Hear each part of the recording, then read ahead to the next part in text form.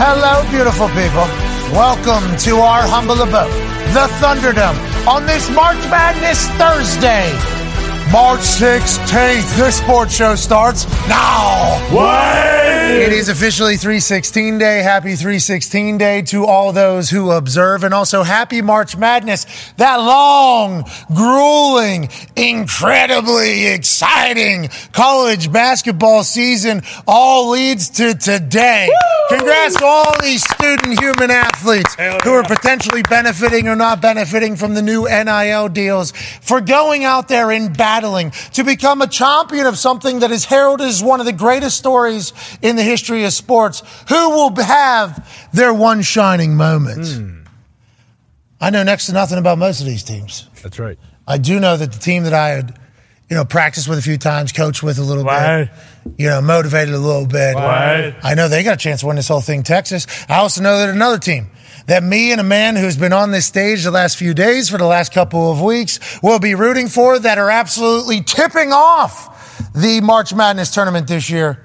The West Virginia Mountaineers got a team, don't they, Pacman? Yeah, they do. Don't they, Pacman? We about to make a deep run, baby. We're about to make a deep run. You know what Huggins does? Yeah, playoff. Same thing. What is it? March Madness. Yeah. Huggins. That's what we call them. Yeah, absolutely. We go January, February. No. Huggins, April, May. That's I've never heard that one. Yeah, that's what they say, because Huggy Bear gets his team rolling during the tourney. Okay. He's a tournament coach. That's what he is. That's why the teams don't always do that great during the season, but then in the tournament, look alive. Who's here? West Virginia's still here. That's because Huggins out there doing his thing. I think they changed the way they go about playing basketball, though. We're not Press Virginia anymore. Do you know the basketball team at all? I watched the basketball team, and we're not Press Virginia no more.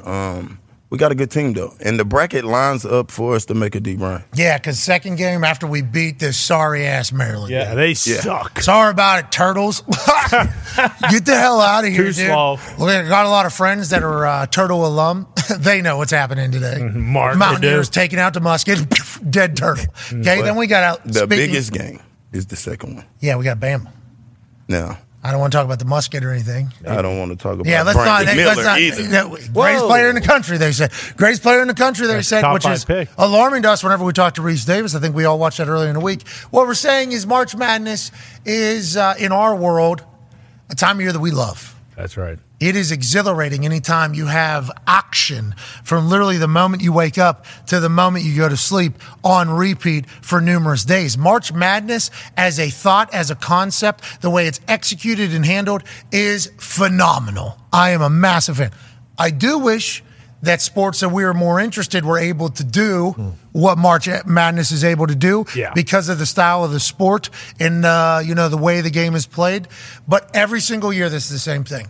We lose all of our fucking money betting on kids that are at schools we don't even know exist. Yep. That's what March Madness inevitably is, looking back on it from a financial standpoint. But from an environment, from a vibe standpoint, this is part of